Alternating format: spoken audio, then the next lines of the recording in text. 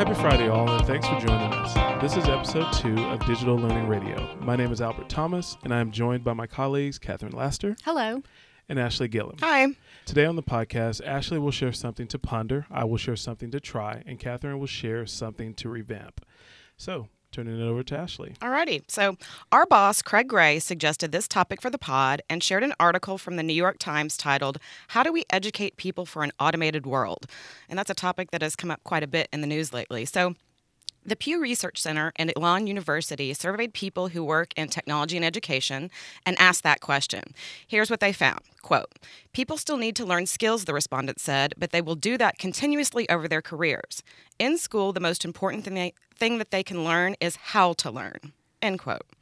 And learning how to learn is a topic that we have explored quite a bit, and we know that what it means to teach and learn has changed. We leverage technology for learning by designing our own learning experiences. And I wonder, are we offering students the same opportunity? And are we intentional about instructional design that allows students to own their learning? And this is something that I will reflect on as I plan for professional learning this summer. Well, Ashley, this has Gail Allen It sure and the new Pillars of Modern Teaching all over it. Yep. And I loved our activity that we did for our Pillars book study, where we asked all of the participants to reflect on how they learn best. And we asked them about the time, place, medium, and socialness, and really thought that was so fantastic for me to figure out what is the best learning experience for me and what helps me learn. And I think we need to do that with all of our students as well. Yes, and give them opportunities and avenues so they have some choice in the way they learn. Absolutely. All right, Al, it's your turn. All right, so my thing is something to try. And so one of the things that I came across, and just as I was exploring different topics, was there was something that was actually done with YouTube Live. And I don't know if you, Catherine or Ashley, you guys have used YouTube Live at all. Not yet. So Nope, not yet. it is one of those tools that I think has kind of evolved. We used to have the Hangout on Air, which are still there, but these are basically taking the place of those Hangout on Air from Google. And so Tom Ritchie recently did a review session for his AP European History students.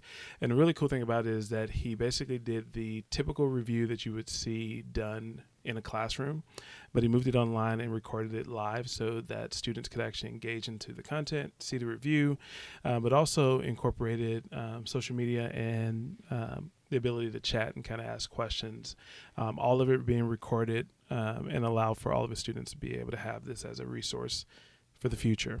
I thought one of the great things about it is that as of today, there's over 26,000 Wow. views, which is well past the amount of students in his class. So I thought that was pretty remarkable, that he has created this resource not only for his students, but also for other students and teachers to be able to leverage as well.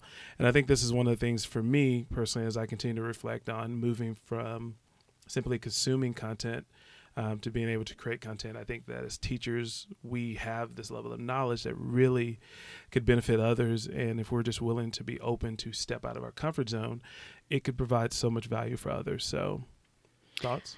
Well, first of all, what is the difference between YouTube Live and Hangouts on Air? Is there a limit? Because I know with the Hangouts, there is a limit to the number of participants who could be involved. So, yeah, right now I didn't see any limitations as far as that. And so I know that when it was actually being recorded, there were well over 2,000 people that were on it live. And so that was a pretty large number. So could you respond, like do the chat, or were there questions or comments? You can. There is actually a chat that you can moderate directly from. Now, that is one of the things that you have to keep in mind, that you can do this directly from your smartphone or iPad, but you can also do it from the computer. It's a little more complicated, but you have a lot more control. If you use a computer, you can actually handle the chat a little bit easier, in my opinion. And so, but you can definitely integrate the chat.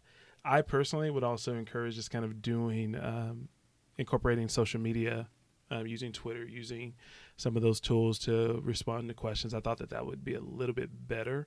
I've used the chat feature within the YouTube Live, and it's okay, but I don't think it is as robust in what you can do with Twitter. So, well, at the end, I just participated in the Sketchnote 50, and it ended on Monday, and Sylvia Duckworth did a YouTube live session. And so that was the first time I really had seen that. And I haven't watched the video, but it was saved, so you can watch it later at any time.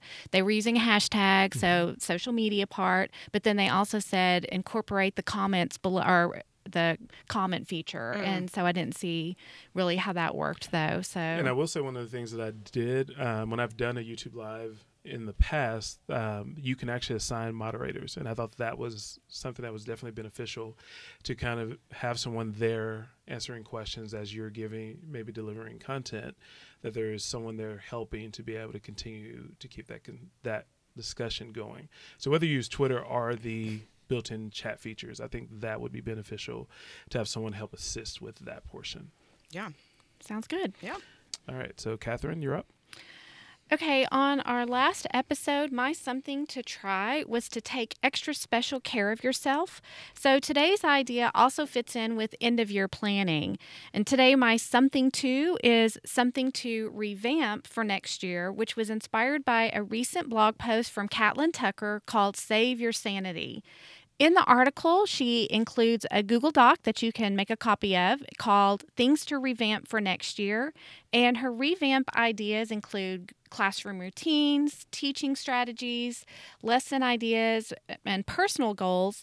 But I might also include classroom environment and include technology in that list. I shared her post with a group of teachers last week, and part that really resonated with all of us is that it's important to reflect and make plans now while you're in the moment rather than wait for June, because she said in the article, I know when I leave my classroom for summer, the pain points I'm experiencing right now won't be as poignant. When you're in the moment and seeing the students in front of you, you can be in your classroom, you really feel it. Actually, her first point in the article was when you start working on something now, it helps you feel more in control of the situation when you're surrounded by the end of school craziness and stress. And so both points in her article were fantastic. But earlier this week, we had our tech conference, and at the end of the day, we were tired, we were ready to pack up, and our director said, we're all here, why don't we debrief?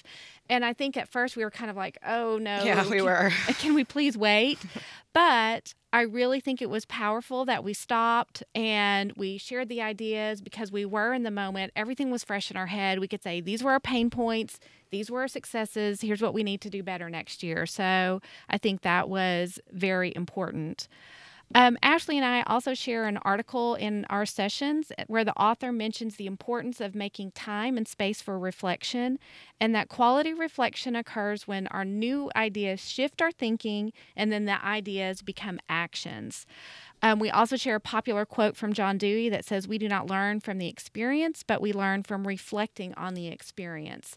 And so it's very powerful to take that time to reflect, make some shifts and plans for next year, and then make sure that you're doing that in the moment. So what things we want to revamp for next year, that's my something to try.